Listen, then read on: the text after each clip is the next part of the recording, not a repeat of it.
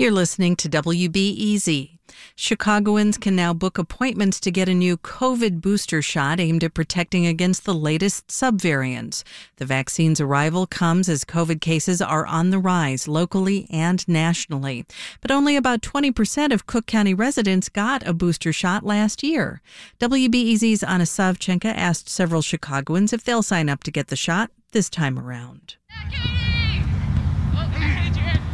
I found Amy watching her teenage daughter's soccer practice Saturday morning at a Northwest Side track.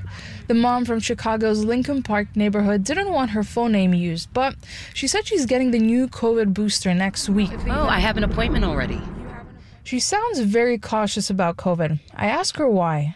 So before the vaccination came out, I had 3 people that died from COVID. So because after you see people die, then you take it more seriously. She says that with tears in her voice, but after wiping them off her cheeks, she laughs and tells me about other family members who don't think vaccines are safe. They all live in Florida. That's all I've got to say about that.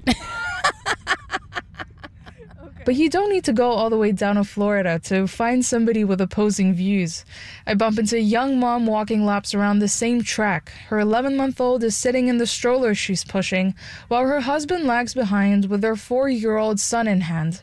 The mom, who asked not to be named, says she's not against vaccines.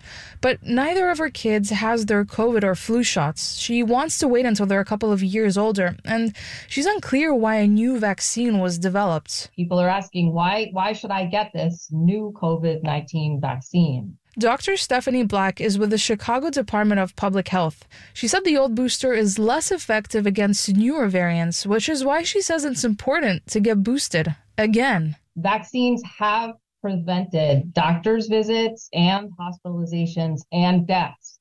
And it's been shown that there's some evidence that vaccine can protect against developing long COVID. But not everyone is buying her elevator pitch. Take Najat Ibrahim, whom I meet outside of Truman College in the Uptown neighborhood.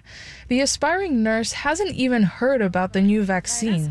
This is the next... The next booster, yes.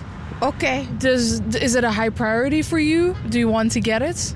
What I'm thinking is, like, since COVID-19, I never get vaccinated, never get the shots. So I'm healthy. I don't think I will get it. But if this is the concerns for the variety of people, maybe helpful to other community, I think we'll, go for it. Dr. Lamar Hasbrook with Cook County's Health Department has a name for people like Ibrahim. We call them young invincibles.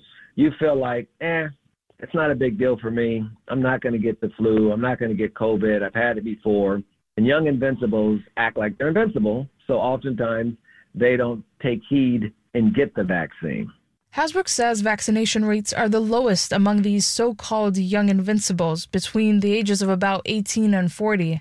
And since people have developed some serious COVID fatigue, he says he doesn't foresee those rates rising, not unless COVID cases spike again like they did in the thick of the pandemic. If we start seeing rates go up, I think that will encourage people to take it more seriously and say, hey, I better go get protected.